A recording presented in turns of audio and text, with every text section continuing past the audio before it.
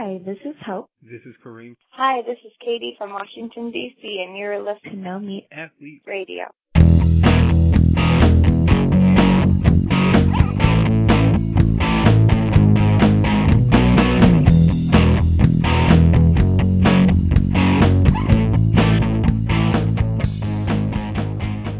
Hey everyone, Matt Frazier here with episode 20 of No Meat Athlete Radio, and this is an episode I've been excited about for a long time.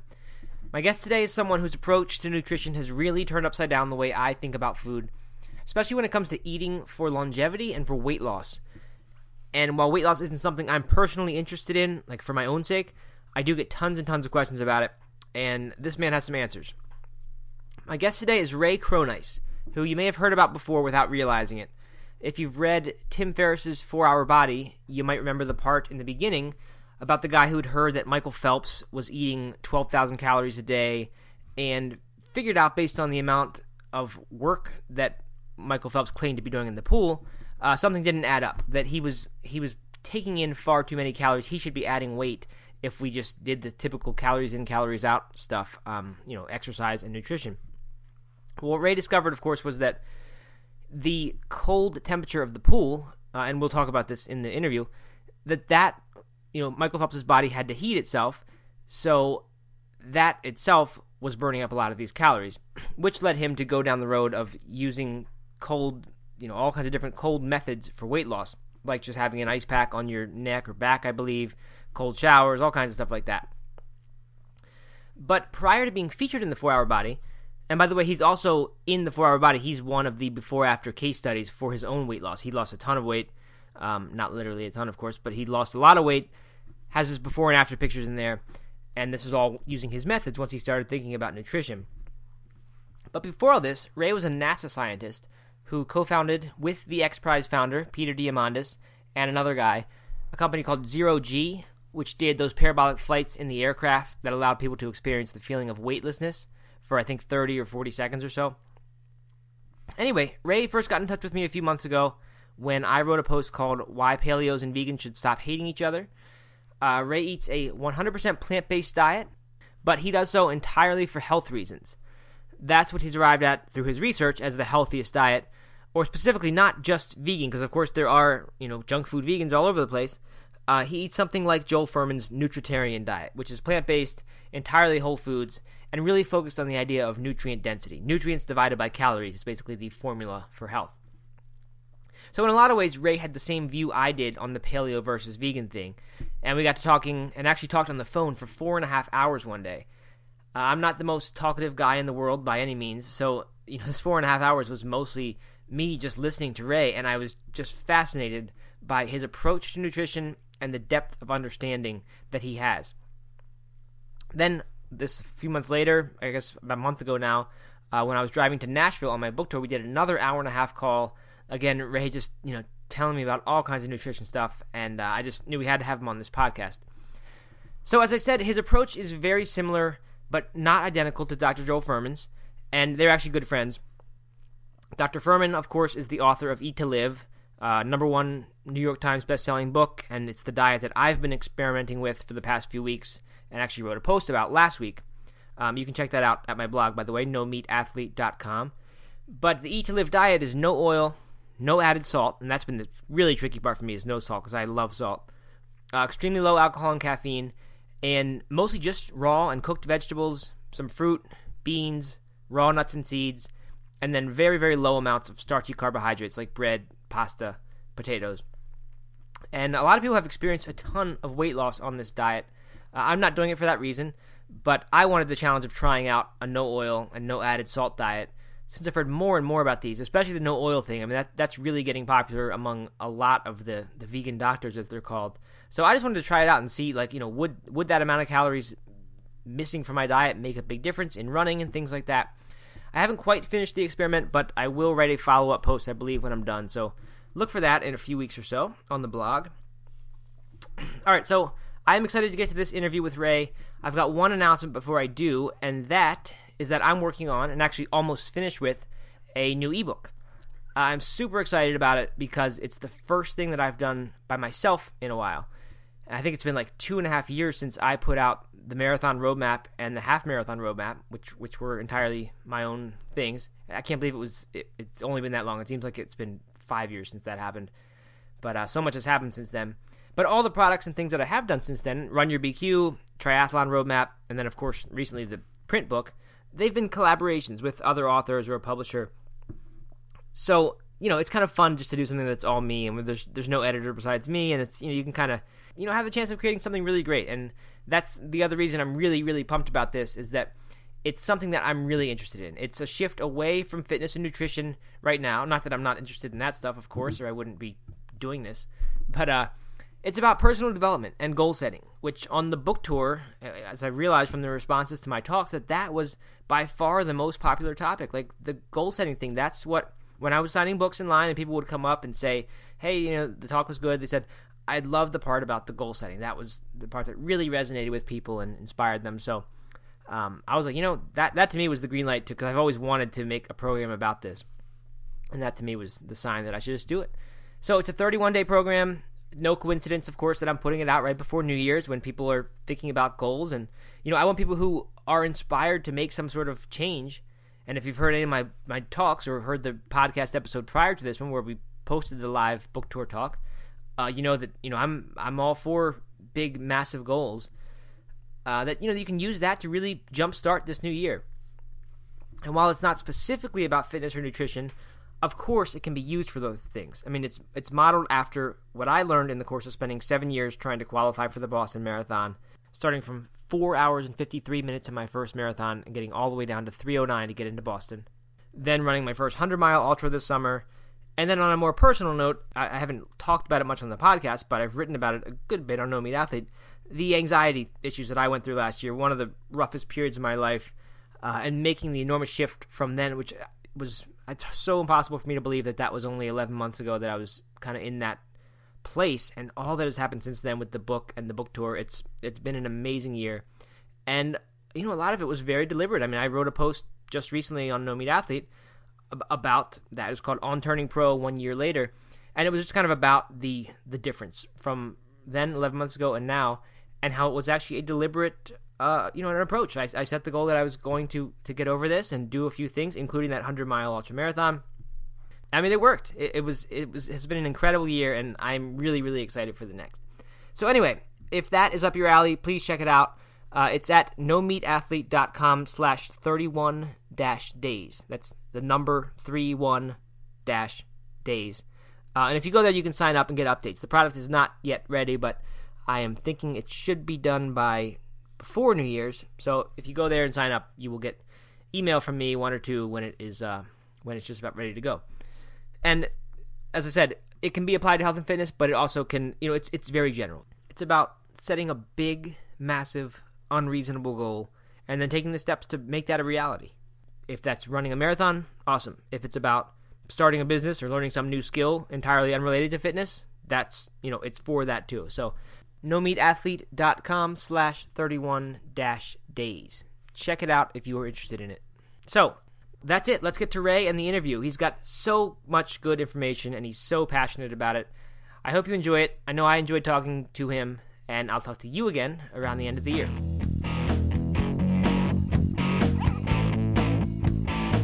Ray, how are you doing? Thank you for being here. Great, Matt. It's good to be here.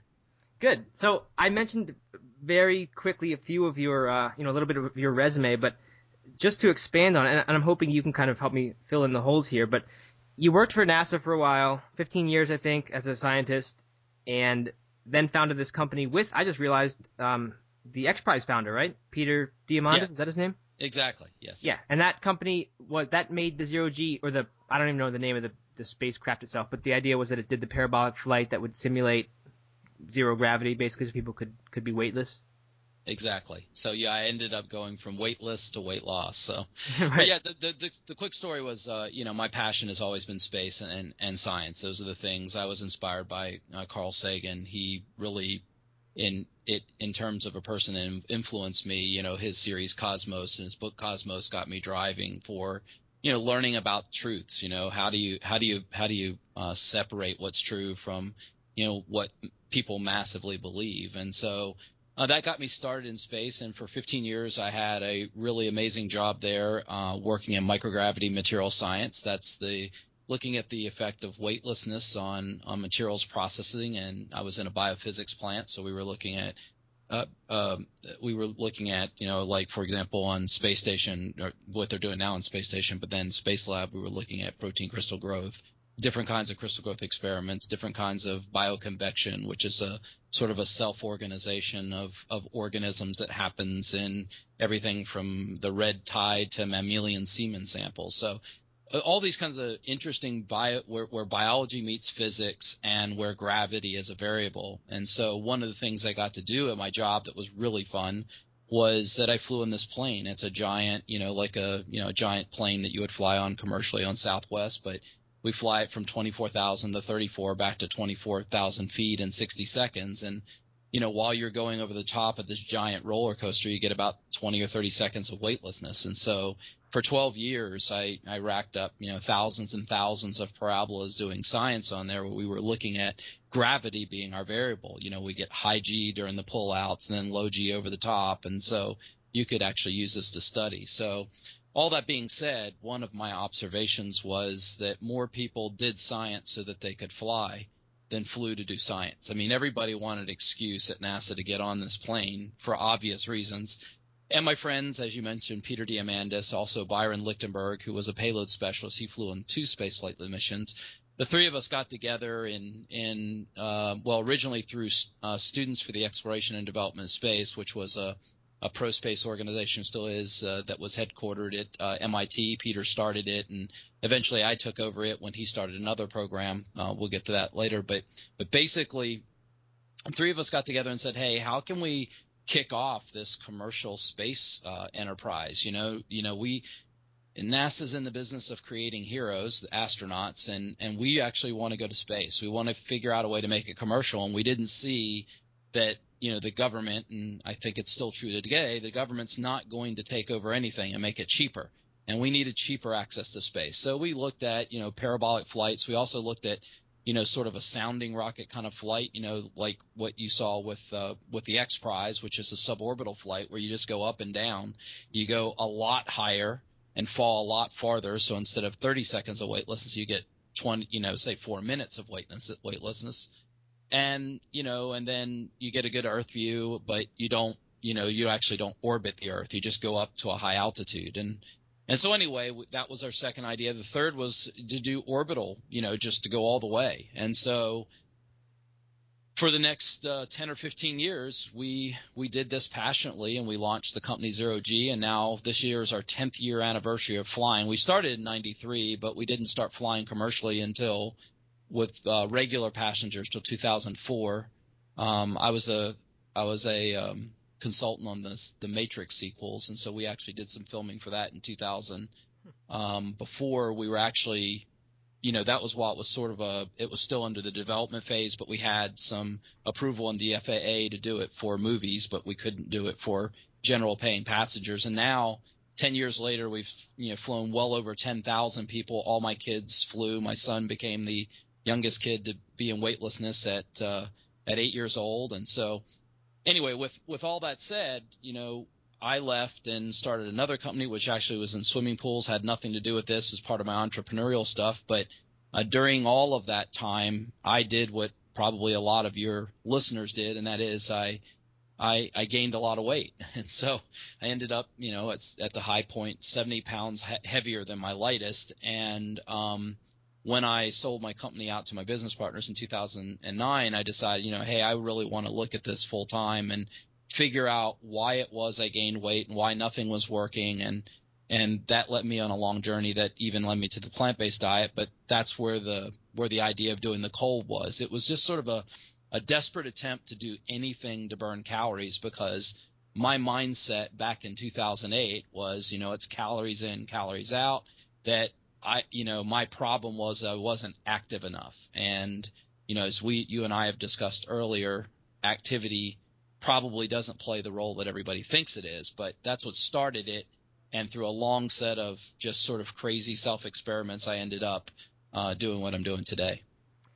Gotcha. And would you say what you're doing today now, and we'll get into all the details for sure in just a few minutes, is that bringing you more, I don't know if fame is the word, but renown for just, and like, because I've just heard of you obviously because you're in the diet thing, which is what I'm focused on too, and we met through a blog post actually that I wrote. You got in touch with me, but I mean, 4 Hour Body, the ABC Nightline, the TED Med, all those, did that stuff come with the Zero G, or has that been because of the just our, the obsession with weight loss? Yeah, I think it's actually a little bit of both.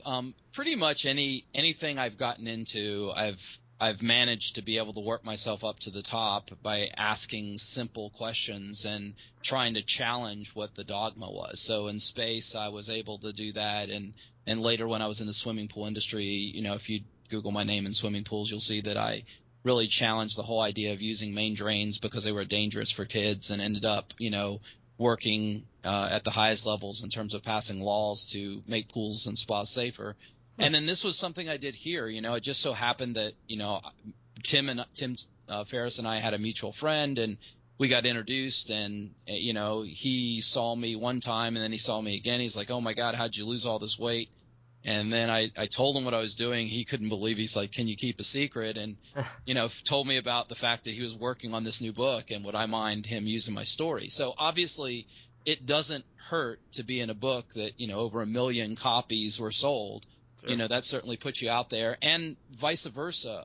It turned out that for whatever reason, my story was crazy enough, but solid enough, and, just out there enough that it became a sticky story. We never know why stories become sticky, but everybody wanted to talk about it when the book came out. So that helped the 4 Hour Body as well. So it helped him, and sure. And so it's sort of that, but really and truthfully, having the sort of foundation of all of the very, very,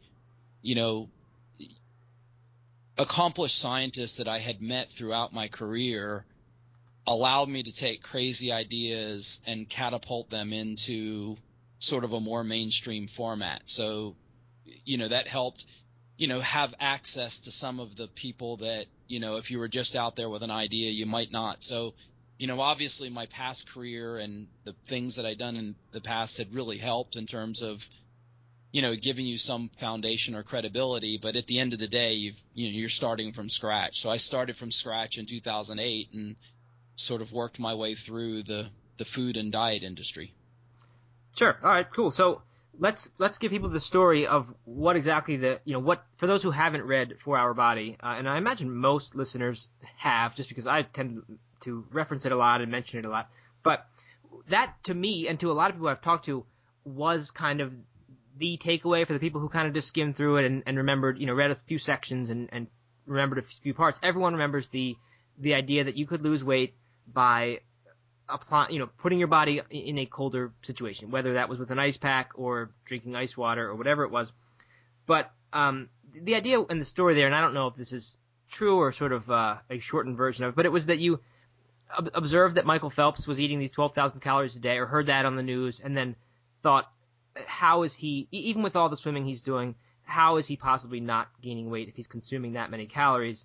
And then you came to the idea that he was in a cold pool, so his body was working all the time to heat itself, and that was the source of this calorie burn. That's where it all started? Yeah, exactly. I mean, I had a spreadsheet. I was going to sit down like I do anything when I'm really focused on it. What are all the variables? I deconstruct exactly as Tim teaches in the 4 Hour Chef, is exactly as he explains in 4 Hour Body.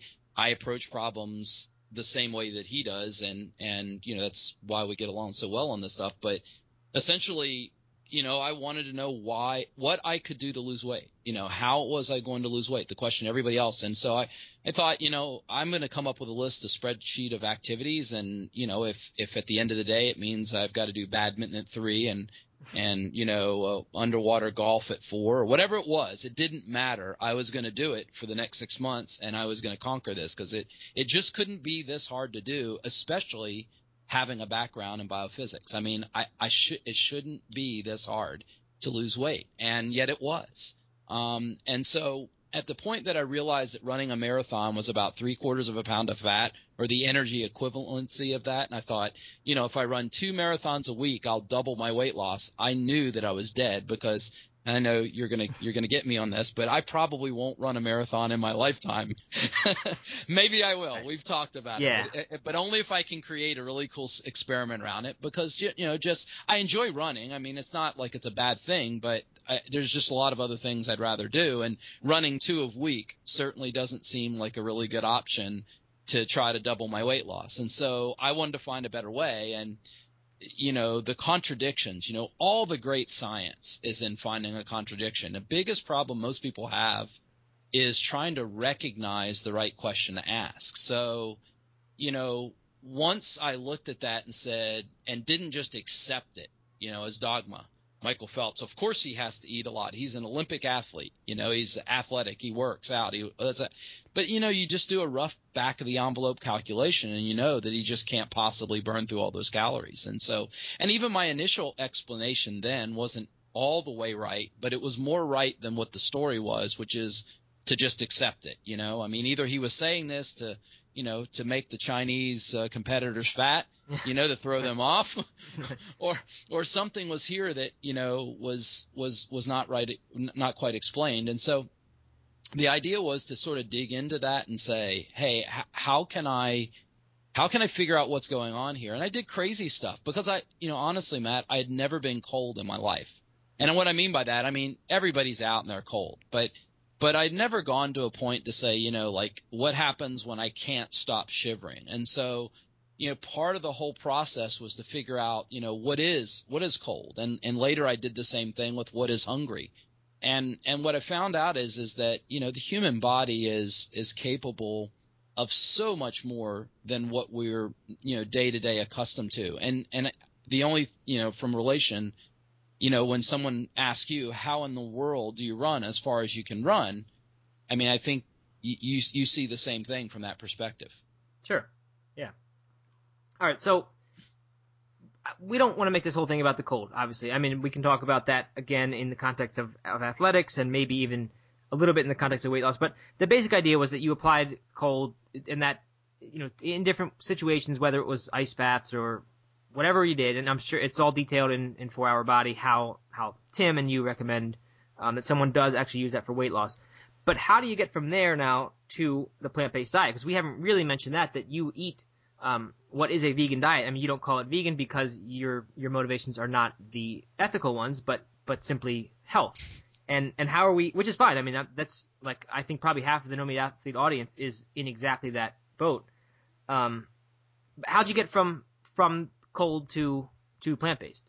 Yeah, so the take home of all the cold is simply that while we associate activity with being hot and sweaty, it turns out the body burns a lot more calories when it's cold, trying to stay at your normal temperature.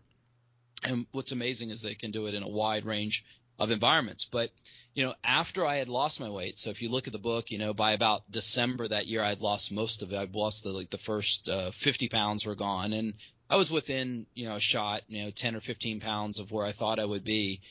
And I got invited to go to the TEDMED conference in 2009. And in between the time I had lost my weight and the time that I went to TEDMED, which would have been about the end of October 2009, I started having a lot of other issues that were, even though I was thin now, I was starting having reactive hypoglycemia. So I would get to points where I didn't know where I was when I was driving, or I would fall asleep, after a meal, and I just, would just be completely out of it, or I would just get completely confused. And it was really, really scary in some sense. And, I looked at it, and then even in my blood work, it looked like I was trending towards type 2 diabetes. I was already I guess they call it pre-diabetic. I think it should be called phase 1 type 2 diabetes. But anyway, it was adult, the onset, diabetes. And at that point, I had limited my food to basically I was eating, I would occasionally eat, say, red meat, but I was pretty much eggs, fish, and a little bit of dairy. And when it was dairy, it was mainly yogurt. I really loved yogurt, so I would eat yogurt.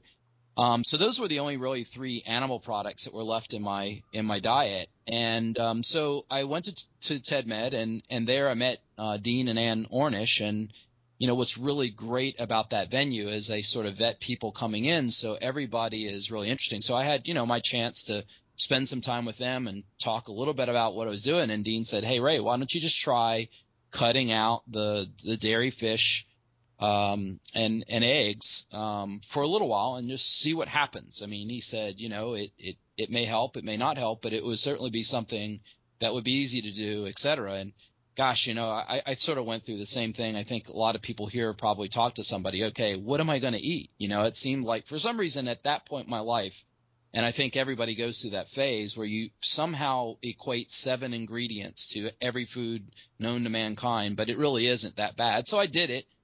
I bought several books, some from Bernard, some from Joel Fuhrman, some other cookbooks like The Happy Herbivore from Lindsay Nixon. So I bought some things to try to figure out, okay, how am I going to do this? And I decided that this week, in fact, yesterday would have been the anniversary. On Monday before Thanksgiving, I was going to do a completely animal-free diet for 1 whole year. I was going to do it, and if everybody said, all these bad things, you're going to run out of B12, you're going to have all these problems. And I thought, well, if I have those problems, it's, I can fix them easily. I'm not making any political statement. I'm just going to do an experiment. And I guess the 2 things that surprised me most was, one, how hard people objected to it. Like, they predicted all of these disastrous results that none of them came true. But gosh, I mean, and honestly, at the time, I would have asked the same question, and we'll get onto that in a minute. But where do you get your protein? Or all these silly questions that came up. But what was really great for me is Eat to Live by Joel Fuhrman.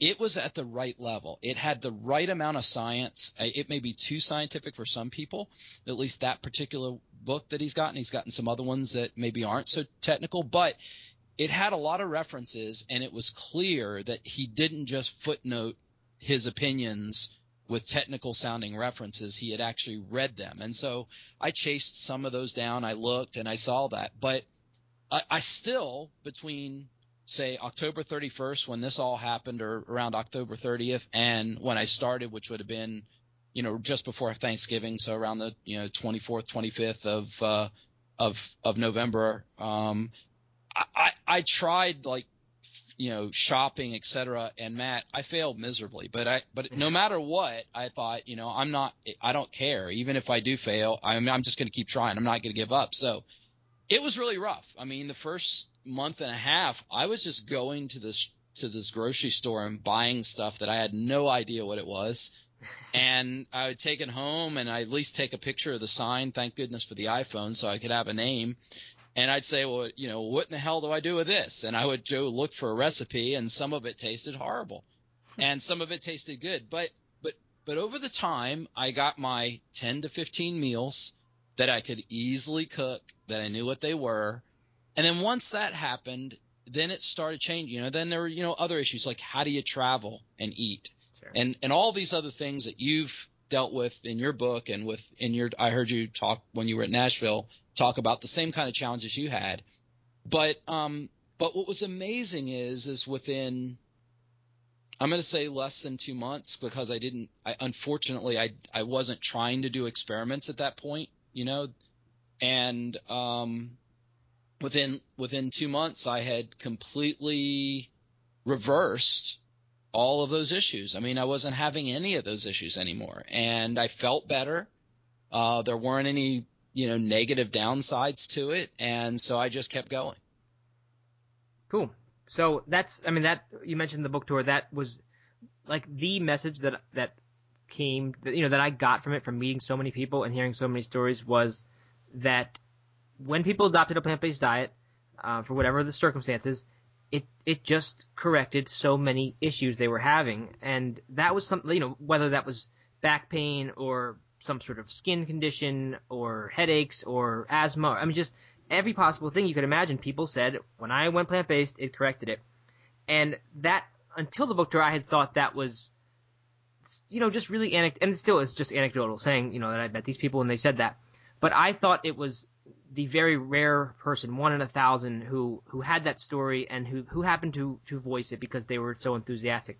But when it was 10% of the people that I was meeting at these events having that exact story, it hit me that how important and significant that is. And it's so interesting still that it's not really being reported on any sort of scientific level, which I think is with the work that you are really getting into now as you are starting to research this stuff and put it on a scientific foundation, and then what your plans for the future. I think that's fantastic. So yep, but I would say, I mean, like for anybody, and I'm sure you have links on there. Go to nutritionalfacts.org with Michael Greger, Dr. Michael Greger, and really great guy, and he's a guy that's helped me along the way. We've been emailing for years and years and met several times, and he sends me papers. We send them back and forth when we find them. But it turns out there's actually a lot of literature, and there's a lot of science based on it. Now, not all of it is what I think people want to generalize and call it. Most of it, I think, is probably going to be due to the fact of what you're crowding out of your diet. Because in general, plants aren't as calorie dense as other foods. And this is probably, where we talk about, vegan versus plant-based versus paleo or those kinds of things. But the point is that, what I think is fundamentally coming through all across, and I've got a paper that's just gone in that'll be published soon on this as well, but chronic overnutrition is a problem, and that is the fact that we eat too often, too much, too calorie dense because we can, not because we're designed to or because we're evolved to or whatever. It's because it just tastes good and we can. And we've solved that problem where we don't have to go look for food. It's everywhere. It looks for us in terms of sales and marketing. Right. So the point is, we got food chasing us and it tastes good. And what that does is when it creates so much excess food that you don't need, of course, you will find people on all sides of diets because all diets end up eliminating one or more groups of whatever the suspicious stuff is. We'll call it goop for right now. And they put it there. Oh, that's their bad goop. This is my good goop. That's their bad goop. They eliminate a big part of it. And what ends up with is that they've also eliminated a lot of the food they were eating, and it may be palatability. It may be simple sugars. It may be refined grains. It may be, fat. It may be, just pick your favorite poison, because any of it in excess, including alcohol, makes us sick. So what happens is that I think that what you're hearing is true.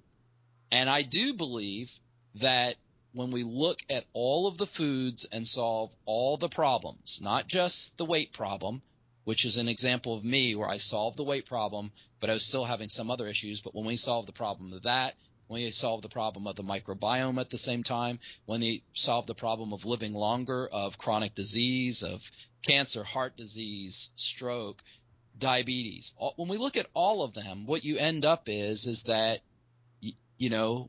people still like to eat. And what a plant-based diet allows you to do, if you structure it or correctly, it allows you to eat a lot of food and not consume a lot of extra calories or a lot of extra things that you don't need. But I think you can construct an unhealthy plant-based diet. Sure. Absolutely. And would you say that you can, on the topic of paleo, since that was how we kind of got in touch when I wrote the post about paleos and vegans, why they should stop hating each other, is when you emailed me and said, hey, this really jives with what I'm talking about. I would imagine that you'd argue that you can also construct a paleo diet that is also extremely healthy if it is not the modern marketing, basically glorified Atkins version of paleo, but one that is more of an accurate. From you mentioned the phrase to me, gatherer hunter instead of hunter gatherer, and would you say that there is health to be had in some form of a paleo diet too?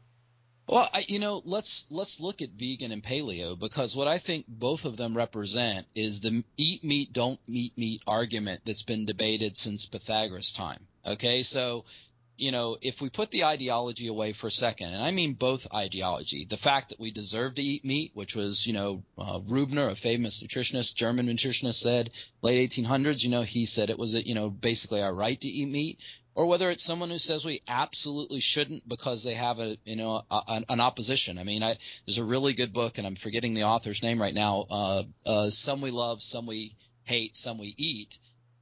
Which talks about, in fact, he's in North Carolina. He'd be a great person for you to interview, but he's talks about the psychology of how we look at food. So, for example, you take somebody who says, yes, we should eat meat, and then you say, well, what about cats and dogs? And suddenly they say, no, not so much. Right. Or if you say, we should eat meat, what about this really nasty rat or something over there that doesn't seem very appetizing? No, we don't want to do that. And then on the other side of it, of the people that don't want to eat meat, you've got the same thing. So we have a wide range of things that we can eat, and that's why we've been successful. I sort of don't even look at paleo diet in the way that it's been popularized. I've watched it change in the 4 years that I've been involved, and as well, I've also seen the vegan diet change in the 4 years. Some for the good, some for the bad.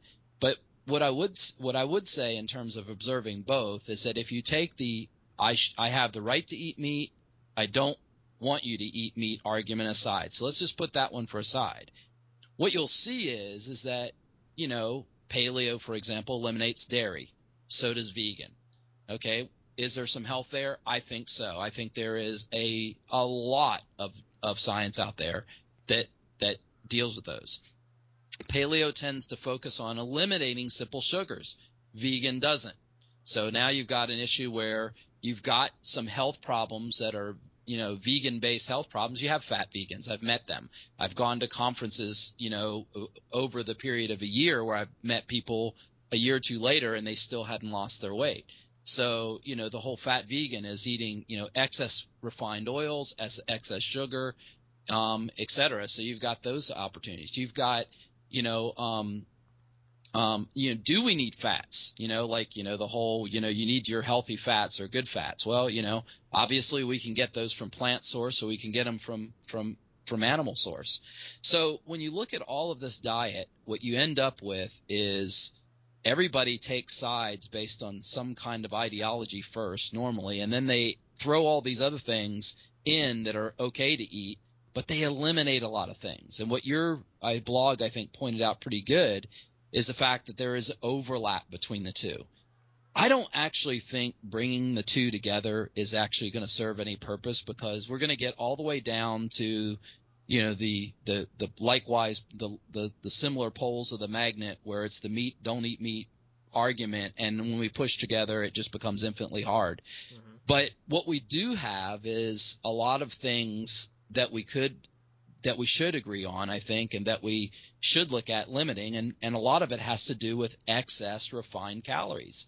And I don't care if the calories come from the grain, excess refined grains, or simple sugars, or oils, or excess meats in a diet, excess dairy in the diet. There's lots of places where excess highly processed calories come from, and eliminating them offloads your liver. So, one of my collaborators that I'm working with, they've got some really interesting paper that says, they've got the basic 4 branched chain amino acids, fructose, alcohol, and trans fats. All 4 of those things must go through your liver first to be digested, and all 4 of them have been implicated in metabolic disease. And so when we look at any one of these diets, whether you're eliminating meat, or you're eliminating dairy, or you're eliminating starches or simple sugars, it's easy to see how we eliminate large quantities of food and we get health because we're just overall eating less. Right. And that I think you would agree. I know Joel Fuhrman says the same idea, is that plant foods, a plant-based diet works so well because it's more nutrient dense. I mean, fewer calories with more nutrients. Nutrients divided by calories equals health, right? Is that what his formula is? Well, and he uses health equals N over C. Health equals nutrients divided by calories. But I'll caution you this: if I take a really high calorie or a really nutrient dense animal part, like a liver, mm-hmm. Now it's got tons of nutrients, so it's got way more than you ever need in a single meal. just making the numerator really big doesn't mean the denominator can get big. And I think that's kind of the faulty side of looking at just nutrient density. We need sufficient nutrients, not excess. We've seen vitamin E in excess causing all kinds of problems and health problems. So it's not just that we need as many nutrients we have. And of course, I think that's a problem with a lot of people with juicing and blending everything and doing shakes all the time. And this whole last century has been one of saying we're all suffering from a lack of nutrients. The soil doesn't have nutrients. The plants don't have nutrients. Everybody's worried about nutrients. And the fact of the matter is people aren't dying of the lack of nutrients. They're actually dying of excess nutrition. So when you look at this, I think you have to dig deeper than that. I think that, it's possible, vegan and paleo alike, it's possible to still overeat and still overnourish yourself. And what I would say sets plants apart from, say, animal foods, if I were just going to say plant foods versus animal foods, is there are a lot of other, the phytochemicals that are in there, a lot of things that we don't quite understand everything about how they help our body. There's also a bunch of resistant starches and other kinds of fibers and all those saccharides that are helpful for our microbiome, the 100 trillion hitchhikers on our 10 trillion cells. And so our health may turn out, and that's what we've seen in the last 4 years, but it may turn out that our health is as much about feeding these organisms that live in our absorption. Their waste products go in our absorption organ. And so it may be more about feeding them the right food to create a healthy population than, for example, about how we're feeding our own cells. I mean, right. If we have plenty of we're not malnourished as a society, but 100 years ago we were. And for 7 million years we probably were. We didn't have food was a huge problem. And go outside right now and see. But the other extreme is this week, the celebration of the harvest, hoping, wishing, wondering if we had collected enough food to make it through the cold winter that doesn't have food, has turned into an excuse for an unrelenting gluttony of food. I mean, it's just such an ironic twist. And I don't care if you're doing it as a vegan or a paleo, whether it's turkey there or not, it's still eating an enormous, huge amount of food just for the heck of it is probably not the best celebration, Right. And then you add to that there is no winter that actually comes after that, yeah. as you've told me, because we're in heated houses and we're constantly warm and we have all the food we need, so that winter never comes. Right. And that's sort of my hypothesis. We've got, 7 million years of human evolution. And if that's a mile, agriculture's the last 4.5 feet of that mile. Refrigeration and transportation, which fundamentally change everything about what we eat, what we can store, when we can eat it, is the last 0.9 inches. The only species that are obese and chronically ill are us and the pets we keep warm and fed, and they get the same diseases we do. And so winter never comes, and the fact is that, it spills over into exercise, it spills over into burning calories, it spills over into our constant obsession with protein, carbs, and fat, and giving food labels, and all of that really is a big, marketing push. It really has nothing to do with health, and so back to what you were asking about the plants, why Joel thinks, Joel Fuhrman or I or you think that the plants do provide extra food is because of all of what's in them, and not just how they feed our cells, but how they culture the microbiome in our bodies. And so, thinking about it in a different way, you may drop off, 12 Amish guys with a really good message at a rock concert, but don't think they're going to have a really good luck getting their message across. I mean, it's just not going to happen. They're outnumbered. And that's what goes on in our bodies. People take a bunch of probiotics, or they'll eat yogurt the way I did, saying, oh, yeah, but I'm getting probiotics. I'm getting healthy bacteria.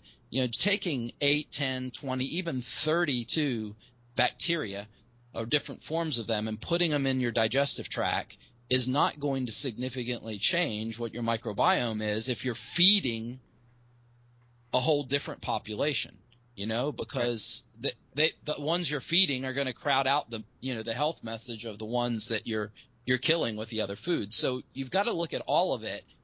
And if you think about what winter represented, if you're hungry, you just might be out there munching on some winter kale and just chewing on something, doing something because that's all you can do. Gorillas do it. And what we find from them is that they what's invariant throughout the year is not protein. What's invariant throughout the year is non-protein energy. And what I mean by that is that they basically eat the same number of calories throughout the year, but protein varies based on their food source. And so when they're in the month where there aren't fruits and there's actually just leaves, and they're eating a huge part of their calories from leaves, they have to eat a ton more leaves. And what happens during those months? Their protein ingestion rates go all the way up to what we see in, say, a high-protein diet that we would see in a human diet. So they go up to those levels, up to the upper levels of what we would ingest, not because they're seeking protein, right, but because, in fact, they're seeking energy, and leaves just happen to be a really crappy way to get energy. And then so they make fun of, when people make fun of me, and say, oh, hey, you eat plants, you eat salad, you eat grass. And they're exactly right. You actually do have to get enough calories unless you slather it in olive oil and sugar, which a lot of vegan people do. And guess what? They have weight problems. They have all kinds of other health problems and health issues that probably have nothing to do with the plants they're eating, but have to do with the extra empty calories they're eating. Gotcha. Okay, so we've talked about then what is the wrong way to eat as a plant-based dieter or a vegan, and let's focus on that rather than paleo, just because most people listening to this will be eating plant-based, or at least 90% or more of that. So what is the right way to eat then? I mean, I know from talking to you that you're not a fan of extracted oils. What else? I mean, what else do we need to limit? And what should people eat? I don't know that we know. I would tell you that my observation, just what I looked at, I read a lot of books in that time period, in that year, and didn't stick with just the books and the vegan. So even though I was not eating any animal products during that year self-experiment, I still was reading Gary Taubes books and all the other books that were being put out there on the paleo side. For me personally, I'm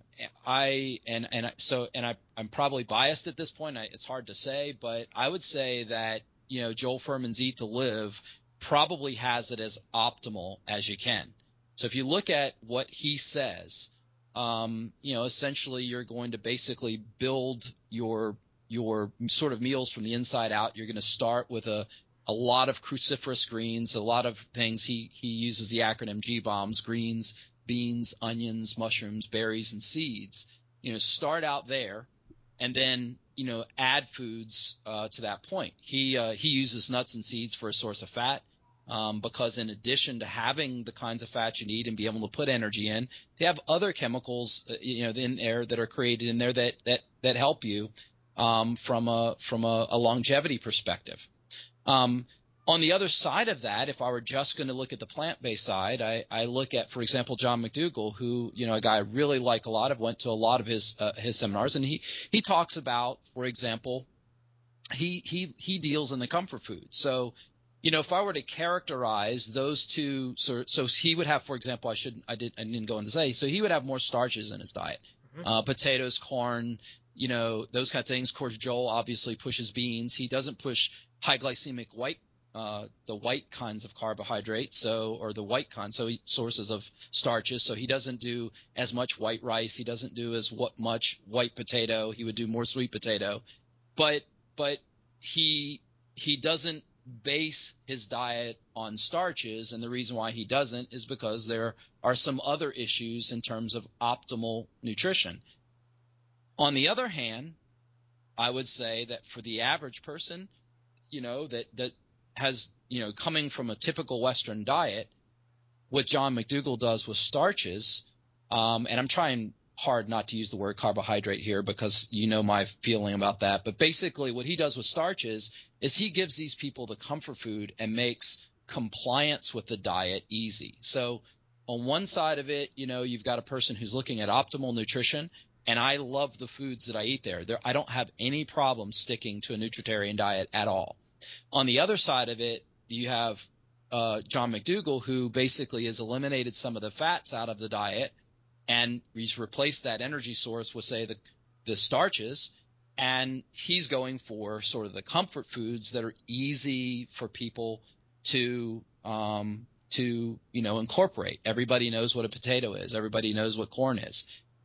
So I think that when we look at those two extremes, one of them, somewhat eliminates fat, and the other one somewhat eliminates excess starches, and both of them have, success in different ways. In terms of optimal, I think that what ends up happening is, like we say, as we look at, for example, why I believe, say, a plant-based diet is better, say, than a paleo diet because of what you crowd out when you start eating those foods, not necessarily that those foods are going to kill you if you eat them, but what you crowd out, you end up doing the same thing with these two diets. In other words, if you add, too much oil, you crowd out certain things, for example, the nuts and seeds that you need. If you add too much starch, you actually crowd out the nuts and seeds you need to eat. So each one of them is sort of a stepping stone, and the biggest thing for everyone is to understand that compliance and sticking to it is as important. So when you start, you should start with the end in mind and say, okay, how can I find my 10 or 15 meals that I'm going to eat over and over and over and over again? Because that's what you did if you were eating a Western diet. How do you do that? And I think both of those guys look at it from, say, not opposite perspectives, because, again, just like we've talked about, you and I on the phone have talked about the overlap between vegan and paleo, certainly the overlap between, say, John McDougall's and Joel Fuhrman's diet, there's so much that's in agreement there that, really the starch versus nuts and seeds is of little consequence. And I understand both points, but I do believe the nuts and seeds are a healthy part of what you need to be eating. Okay. Now, I don't want to spend too much longer on. I mean, I know you can go so much deeper into this, and you have, and it is fascinating. And I wish we could put out a 4-hour podcast that had all the details. But before we move on to the exercise thing, because I do want to talk about exercise. You hinted at it a little bit earlier, and I'm sure people are eager to get there. You mentioned the protein, and carbohydrate, and fat, that you do not like this idea about, focusing on nutrients, macronutrients, basically. Can you talk about that just a little bit before we go on an exercise? Yeah. So, if we look at it, let's talk with the one that most of your audience is going to understand pretty simply, and that is amino acids. Okay. So, or protein. Everybody wants to call it protein. So, we've got these 20, 22, there's different numbers depending on how you want to count them, but let's just call them 20 amino acids that our body needs. And our body synthesizes proteins with those amino acids, just like, you take 26 letters of the alphabet and synthesize words and paragraphs and create stories. So too does our body. And we have these things called genes that everybody talks about, the Human Genome Project. And we've solved our human genome, and what those genes are, at least the big part of them, are 25,000 blueprints for protein. So, a gene comes along and it's got a certain sequence of amino acids that it kicks out, and that those amino acids, because they're in a certain order, sort of tell a story or a part of how our body's built. So that's what a protein is. We really don't need proteins. Our body doesn't need proteins. We don't need to eat proteins. The whole word is just a word that describes a long chain of amino acids that have biological activity. So, but what we do need is we do need to eat a certain amount of the amino acids. And I said earlier, part of those amino acids our body synthesize, but the essential or indispensable amino acids, that group of amino acids, we don't synthesize. We have to ingest them. And in fact, we share that problem with every other animal that's living. They all have to ingest them too. Now, plants, because they can't run very fast and they don't eat, generally speaking, have to synthesize all 20 amino acids. So if you think about it a different way, you either eat the plant or you eat the animal that ate the plant, but the nutrition came from the plant. Animals don't create nutrition, they appropriate it, they concentrate it, they make it easy to find in one little place, especially if that nutrition you're looking for is calories. But the reason why, animals need to eat plants at some point in the chain is because they need these essential amino acids. And so you can either get it from, the cow eats the grass had the amino acids in it, the cow gets the amino acids, it concentrates, it makes flesh, and you eat the cow and you get the amino acids. But this idea that protein equals meat, or protein equals eggs, or protein equals beans, or protein equals anything is just a ridiculous notion. It's a ridiculous way to organize food, because if you have enough calories in your diet to meet your daily needs, and you don't eat sugars and fats to do that, which are just energy without the rest of food, you eat whole foods, potatoes, throw meat in there, throw milk in there, throw anything that's really a food out there, you don't need to worry about protein at all. You're going to get enough. In fact, you're going to get an excess, and your body's going to have to work hard to get rid of the excess amino acids it didn't need. It'll burn them as fuel. So the point is that when we start talking about all of this, you got to remember that all of this stuff was designed in a time when people were starving, and protein was one of the first nutrients that we ever identified in terms of things that our body needed. It's one of the original ones. And, we've been using it for a while, but over the years, it's come to mean different things. And today, protein equals meat. Obviously, any of your listeners can attest to that, and that's just not true. Well, the same thing is true of carbohydrates. Okay, so yes, it turns out that, starch and simple sugars can share a particular bond, an alpha 1,4 glycidic bond. But that's irrelevant. I mean, if you're in biochemistry, it has some relevance, but it's irrelevant in terms of, what a carbohydrate is, or a carb. Because if someone says a potato is a carb, and calls it a carb, and don't want to eat those carbs, and I got to watch from those carbs, and those carbs make me fat. Well, first of all, potato isn't a carb. For many people in this world, a potato ends up being, as does rice, one of their primary protein sources. So in lots of countries and in lots of times, there's plenty of amino acids, the indispensable amino acids, the ones you don't have to synthesize. And when you don't have an excess of dietary amino acids, your body conserves the ones you have a lot more. But you can get what you need. If you meet your minimum daily requirement of calories with a potato, you get plenty of amino acid. I didn't say protein that time because it's irrelevant. We don't even need to talk about it. By the same token, it's not a carb. It's not a carb. And right. So what's happened is that we create these classes of foods. I think it's kind of racism for food. We or religion for food. We create this whole organization of food based on these labels that no one really understands. And then we go attack people based on it, or attack foods based on it. And everybody does it. So it's not just something that's being done by one group or the other, but for me, the word protein, and you're talking to a guy that had worked in protein synthesis. I've synthesized proteins using E. coli and T4 bacteriophages to infect the codons, and with synthesized DNA that had exactly what our de novo protein looked like. I've done that, and I knew it at that level. And yet it wasn't until I was sitting with a bunch of stuff that I didn't know what it was from the grocery store 4 years ago that I said, holy crap, this whole thing that I'm calling this protein is irrelevant. It's just completely irrelevant. I felt like such a fool.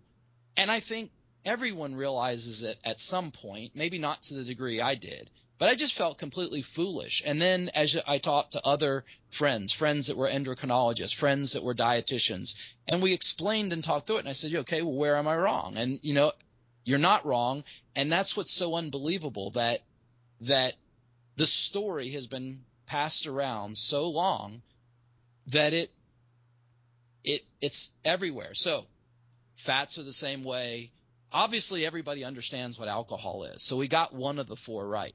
Everybody has a sort of not everybody has a healthy relationship with alcohol. I think, in Nashville when we were there together, we saw a few people that didn't have a healthy relationship with alcohol. But most people know, hey, I can't drink alcohol every meal. I can't have it every day. I can't have it, whatever. But other people don't know that about some of the other foods. And they don't realize that essentially a lot of foods that are tasty are sort of the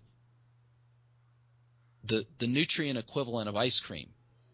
And instead of, saying, hey, I got to cut out chocolate ice cream because it's my favorite, they just change the flavor every day. And they say, well, I only eat chocolate ice cream once a month.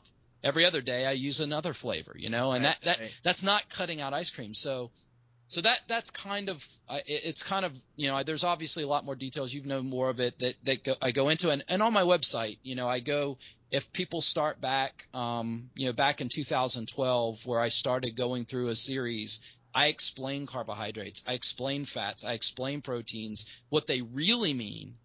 And then I tell you, don't talk about it because we start saying ridiculous things to sound important. Eat a low glycemic carbohydrate instead of eat carrots. Right. I know what a carrot is, but it worries me when people are saying, I got to get some protein, as if it's some limit or any of those words. People love to sound smart. They love to sound educated. They love to sound like they know about this. But in doing so, we end up with ridiculous organizations of food, and it's just not that complicated. I mean, how in the hell did we get along for 7 million years of evolution? How did we get along without knowing about protein, carbs, and fat and food labels? It's obviously ridiculous, and if you need to label the food, you probably shouldn't eat it. Right. In fact, if you can call it a protein, carb, and fat, a simple sugar is a carbohydrate, I wouldn't eat it. Oil, olive oil, is a fat, I wouldn't eat it. Whey powder is a protein, I wouldn't eat it. In other words, I wouldn't eat those because all of them are highly refined, highly processed food, and you're going to end up doing the opposite of what we talked about with health. If health is nutrients over calories, you're getting a boatload of calories and you're getting no nutrition. Gotcha. All right. So it's I mean, the message is whole foods essentially, but it's I guess you could say it's more nuanced than that when you start talking about starches versus seeds and beans. But yeah, I mean, it's a simple message. Whole foods is not hard to follow, and I think a lot of people still do think that they're eating a whole foods based diet when they include oil, and I am one of those people, or have been one of those people, and I'm kind of just starting to come around on the problems with oil. Even for an athlete, I'm kind of wondering if it's really something that I should be eating. But so that's where I want to go. Not with the oil anymore, although it's certainly an important point. But let's just take it one step further because it applies to exercise. So let's just look at this. An avocado has fat. Everybody recognizes that, right? A nut has fat. Even a lean cut of meat has fat in it, okay? But if I want to take something and I'm going to use the example outside of your audience, outside the vegan audience, I'm going to say, should you eat lard? And the answer is no, I shouldn't eat lard. What is lard? Lard is taking meat that has some of the fat, separating out all the other stuff, and just putting the energy. Well, guess what? I don't care if you do it to an animal or do it to an olive. It's the same thing. Why do you want to smush all of the energy out of an oil, throw away all the fiber, all the protein, all the other phytonutrients and things that might be in an olive?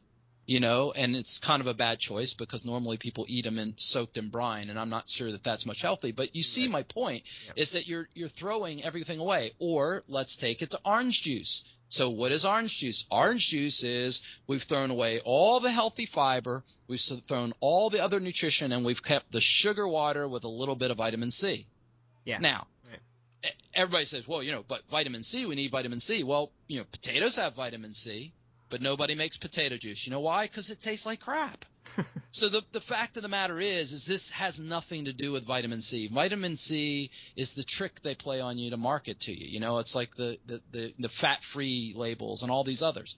And so then we look at whey protein, or all these people in your the ultra marathon world of eating all of these shakes as if they can't get enough protein. The answer is it's simply not true. They can get it in Whole Foods, and even from 1905 we did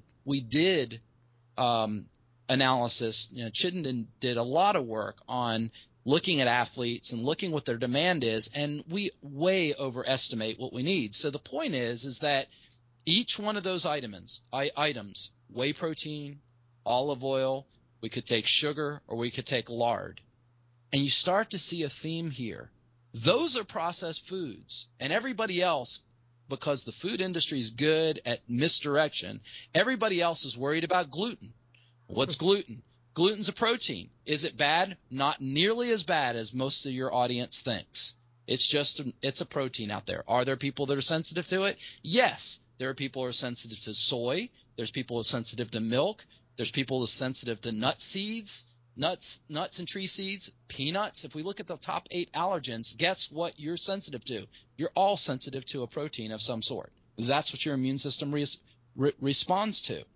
But the point is that when you start extracting and smushing this stuff and making soy-based products, making all these highly refined products, those are just as processed as the boogeymen that everybody's worried about with GMO, or worried about, is there some pesticides here, or worrying about, do we have some preservatives in there? I mean, people go nuts about these, quote, chemicals. This is the fallacy of appeal to nature. It wasn't natural, and so therefore it can't be good for us. So my point I'm making is that all of those things that we're talking about are all in the same category, but they have, because we've given them names of nutrition, vitamin C, protein, fats, good fats, healthy fats, bad fats, oil, whatever,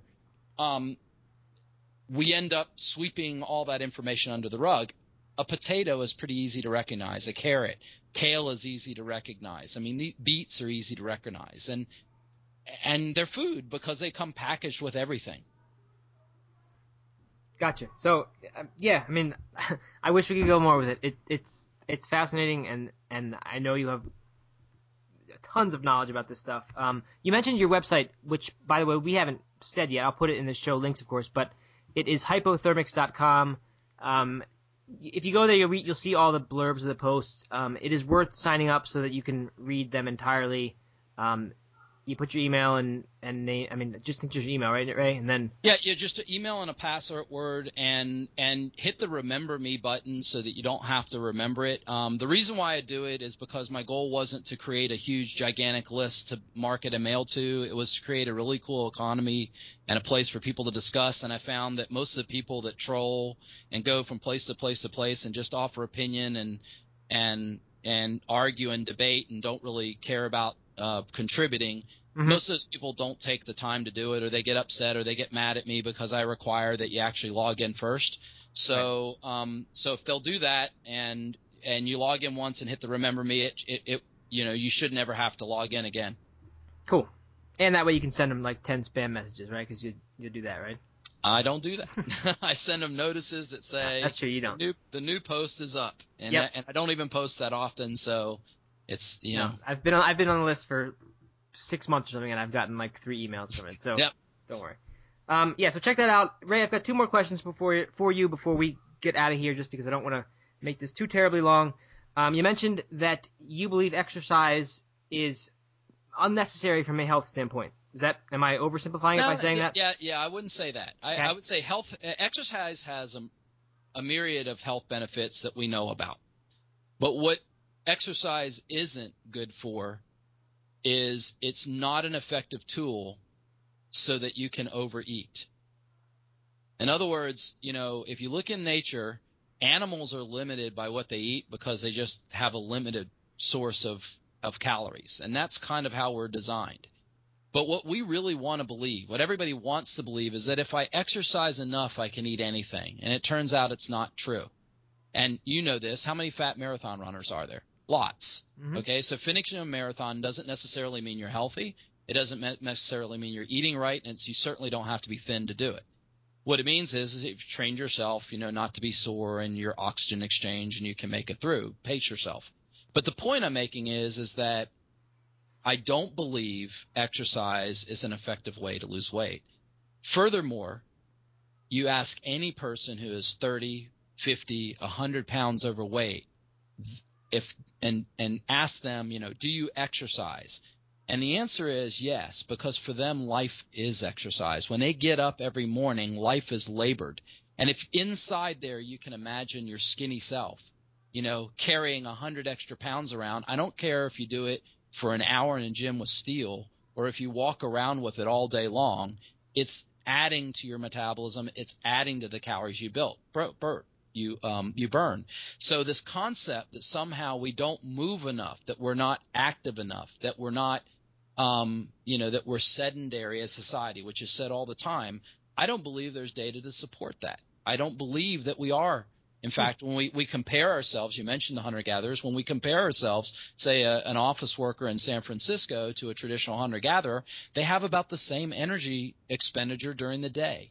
The more you weigh, I hate to bust a lot of bubbles out there. The last couple of blogs have been about this. The more you weigh, the higher your metabolism is. It's not true that you're overweight because your metabolism is crashed. I don't care what all the commercials say. That remember, those same commercials say, a breakfast cereal has as much protein as an egg. It's irrelevant. So the point is that it's not that you have a crashed metabolism. If lean muscle mass was the thing that burned calories, because that's what they tell us. We go exercise, we put on lean muscle mass. Lean muscle mass burns more calories than fat, and therefore we're going to lose weight. Well, if that's true, then why do football players and bodybuilders who have way more muscle mass than I'll ever have on my body, how do they get fat? And the answer is because they ate too much. And so it's a really, really simple thing. So it's not so much that exercise is bad. It's not. It's not so much that you shouldn't exercise. Certainly there's lots of benefits from exercise. But exercise is a really ineffective way to lose weight. It's highly prone to injury.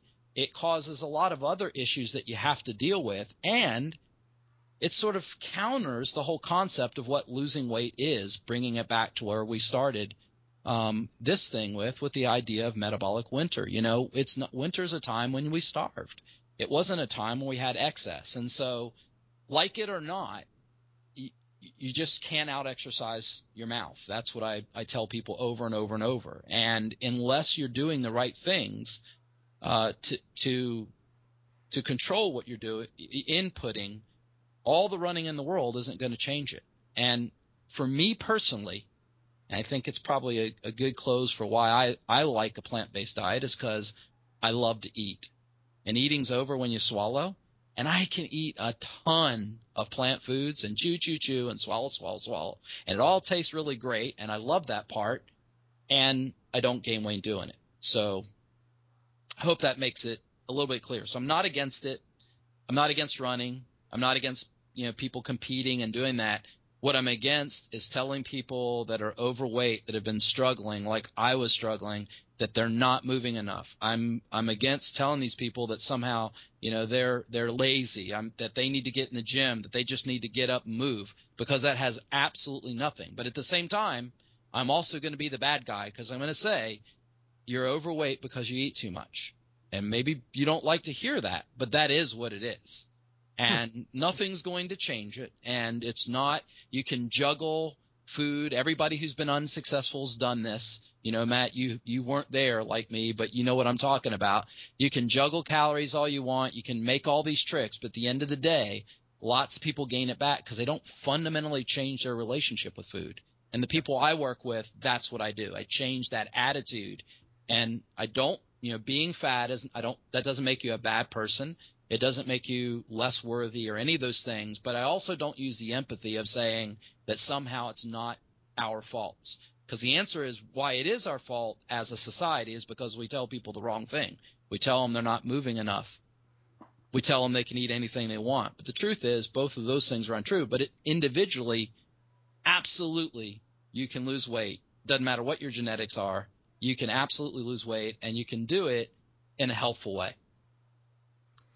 All right, I love that. I mean, it's you're right. It's hard to hear that, like as someone who's been a runner for 12 years now, and it's weird to wrap my brain around that it's not something that is necessary for health. That feels like the reason to put in so many hours is that I'm doing something good for my health, and I know obviously there are tons and tons of benefits, as you mentioned, mental achievements, whatever, and some actual physical things too. Oh no, there are definitely physiological benefits. Don't misrepresent. I've not said that exercise. I'm just saying that we've talked about that. Sure. Putting it in that perspective of starting with the one reason most people do it, what gets them there. And because here's the beautiful part: if you take care of the weight first and get down to a healthful weight, it doesn't mean perfect shape, then exercise becomes a lot more pleasurable.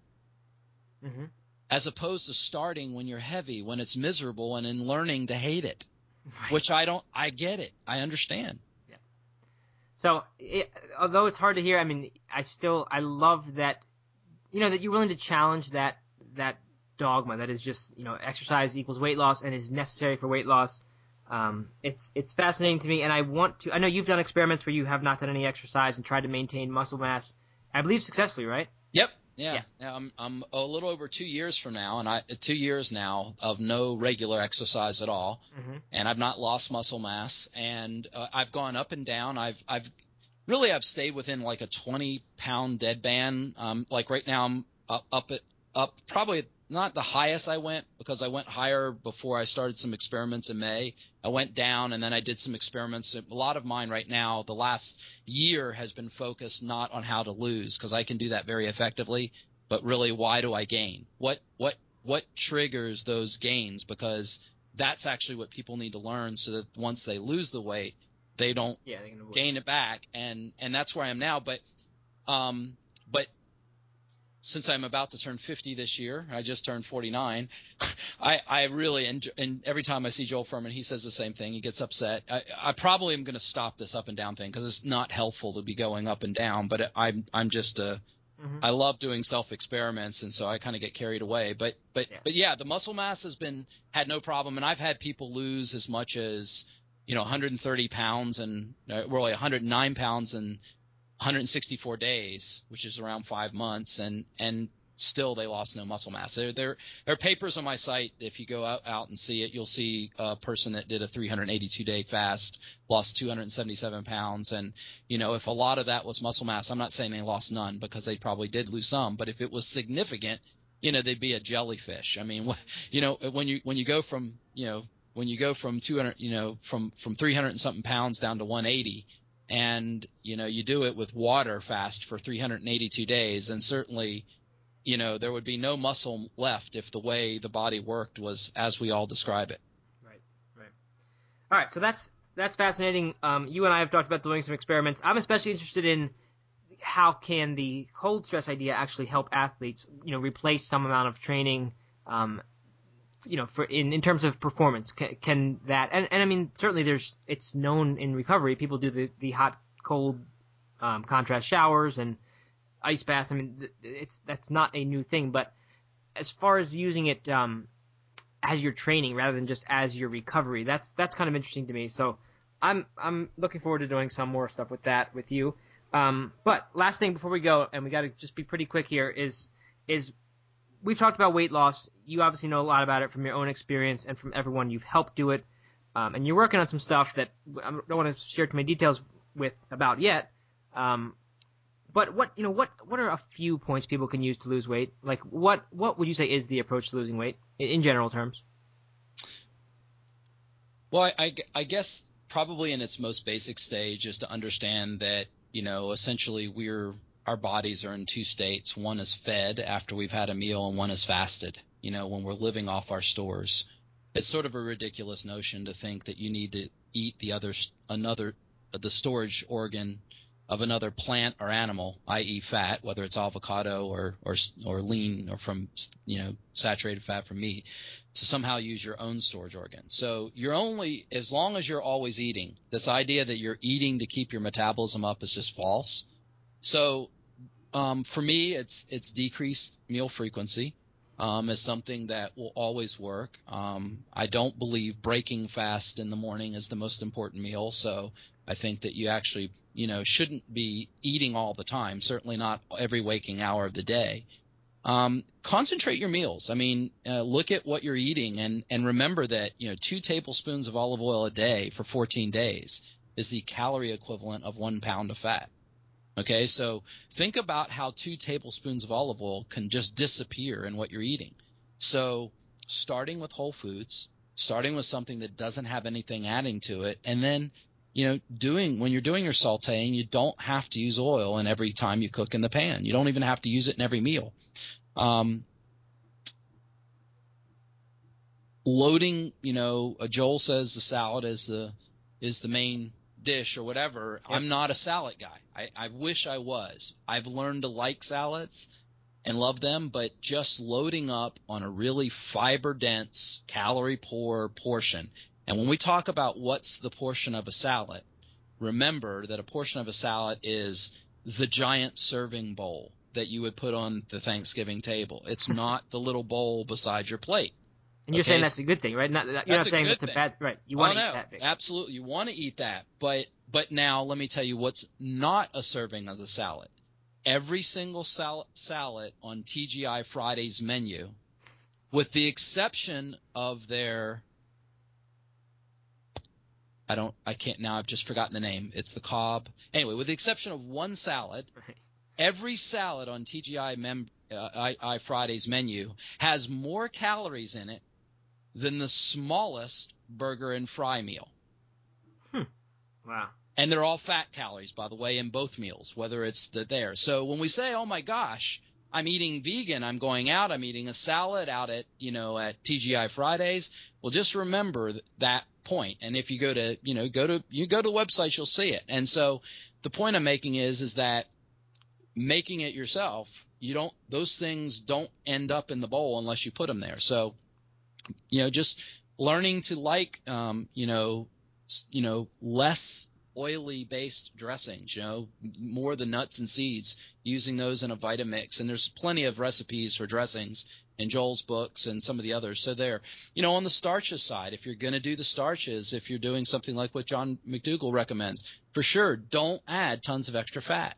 You don't need any kind of oil or any kind of fat on potatoes. You just don't. They taste good without it. You can put all kinds of other flavors on it, but you don't need that. One of my favorite go-to meals is a sweet potato with just a small amount of soy sauce and some toasted sesame seeds. And when I'm doing some toasted sesame seeds in a dry pan and they turn shiny, they're kind of like marshmallows, where they turn just brown and then they go black. So you got to be careful. But just a few toasted sesame seeds adds just enough oil to make your taste buds light up, but not enough to make any difference from a calorie perspective. So little tips like that, I think you'll find them in a lot of these different books, but eating less frequently, eating a lot when you do eat, make sure that you're done. Don't try to have a little rabbit-sized portion, a small portion, and then think, I'm going to eat again in a couple hours. That's the way I used to do it. It's also the way I failed. So, and then obviously loading in more of the plants and more of the greens that, you didn't. You can have a huge serving of broccoli with a fake cheese sauce that, it has some calories in it. It's not a problem. But you don't want to put a lot of fake gravy on a potato because, you're getting that excess oil when you're having it with a potato, you end up overeating. So does that help? That does help. Yeah. I mean, of course, I'm looking forward to whatever's coming next from you because I'd like to know, start to finish here, here's it is, here's the process, do it. And you've told me some about it, but right. But yeah, those are fantastic tips. I've been doing some of that myself. As anyone who's gotten my book knows that I am not anti-oil, especially in the context of that book. I mean, I wanted that book to be as approachable as possible so that someone picks it up off the shelf and says, hey, I didn't know you could be a no-meat athlete, and then looks at the recipes and says, hey, I could actually do this. This isn't that different from my food. But, I myself, as I mentioned, am experimenting with doing fewer and fewer oils, and I've found exactly what you said. You do not need to have oil in the pan to saute. I kind of came from not a cooking background, but just a background of really enjoying cooking, and it just seemed so wrong to put something in the pan and have water as the sauté liquid. But when you actually do it, you realize that the oil really doesn't add, in a lot of cases, doesn't add that much or anything to the flavor of the meal, and it works just fine without it. It's just this thing like we've gotten hung up on, that you have to have oil in there if you're going to be frying something. Maybe frying's not the right word, but sautéing something. So yeah, it works just fine. The salad dressings, we've been doing the nut-based ones from Joel Furman's books. Super Immunity, I can vouch for as an excellent book. Yes. The New York Times bestseller list can vouch for Eat to Live as a great book. I just picked it up and have been starting to read it, but I love his stuff too. So yeah, great tips. Yeah, and on the other side, Lindsay Nixon and Happy Herbivore, she's gone the other way. So she has a lot of starches in her books. I love a lot of – I especially like the overseas one, the one that came out, the international one. I think it's got a lot of stuff. But in hers, she focuses more on starch. She goes in the direction of more of Esselstyn and Colin Campbell and those guys. She focuses more on the starches. Which, it has some downsides, but again, in terms of people complying and losing weight, you can certainly do that. And hers tend to be lower fat. Low fat vegan chef Veronica, another person has some really good recipes out there. And I was going to say one other thing when you're talking about cooking, and this is one other little tip. When I do stir fry vegetables, or when I do anything that's going to have garlic, which is most things, because I love garlic. If you are going to do oil, here's how you do it. Stir fry the vegetables, get them done, pull them to the side of the wok or the side of the pan. In the center, do a very small, like a teaspoon of oil in the very center, in the hot pan at the end, and add your garlic at the end. Using a garlic press, so you're actually working all the garlic, so it's, smushed in there. Mm-hmm. And what you'll find is all that fragrant smell of the garlic and the flavor will go into the oil, the small amount. You'll hit it really quick. The Maillard reaction happens. Then you toss your vegetables in it and you get all of this flavor. And the oil can activate your taste buds in that particular case. But you only had like a teaspoon. Some of it stayed in the spoon, some of it stayed in the pan, and some of it coated – brought the oil-based flavors out of the garlic onto the vegetable. So you accomplished 100% of what you were trying to do, but instead of putting it in the pan in the beginning and it all basically cooking away and your house smelling good, but the food not tasting well, it's all right there. So that's an example of how you don't actually have to give up anything. You just don't get out the olive oil bottle. I use a 4-ounce bottle of olive oil is what I buy. And I normally throw away the end because it's rancid. So I never even go through a 4-ounce bottle in a month. That's how little I use. But I cook a lot of meals with it because I only use just a tiny little bit for flavor, and now I can taste it. Right. Yeah, in the book, Matt Rusigno and I say don't use a tablespoon of oil when a teaspoon will get the job done. And similarly, heat the pan up first, as you mentioned there, so that when you actually put that teaspoon of oil in there, it spreads out and coats the pan and looks like a decent amount, and you don't need to dump 2 or 3 tablespoons in there to do the job. Right. This is really similar to something you mentioned to me about salt, and I don't want to go much longer here, but you told me the other day that a serving of bread and a serving of potato chips have the same amount of sodium.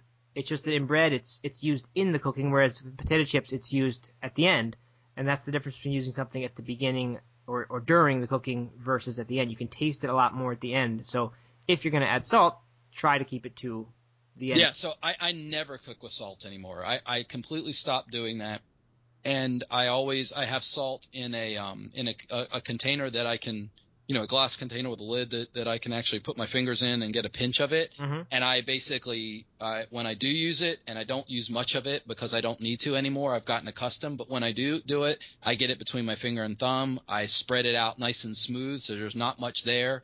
And I put it on my food just before I eat it.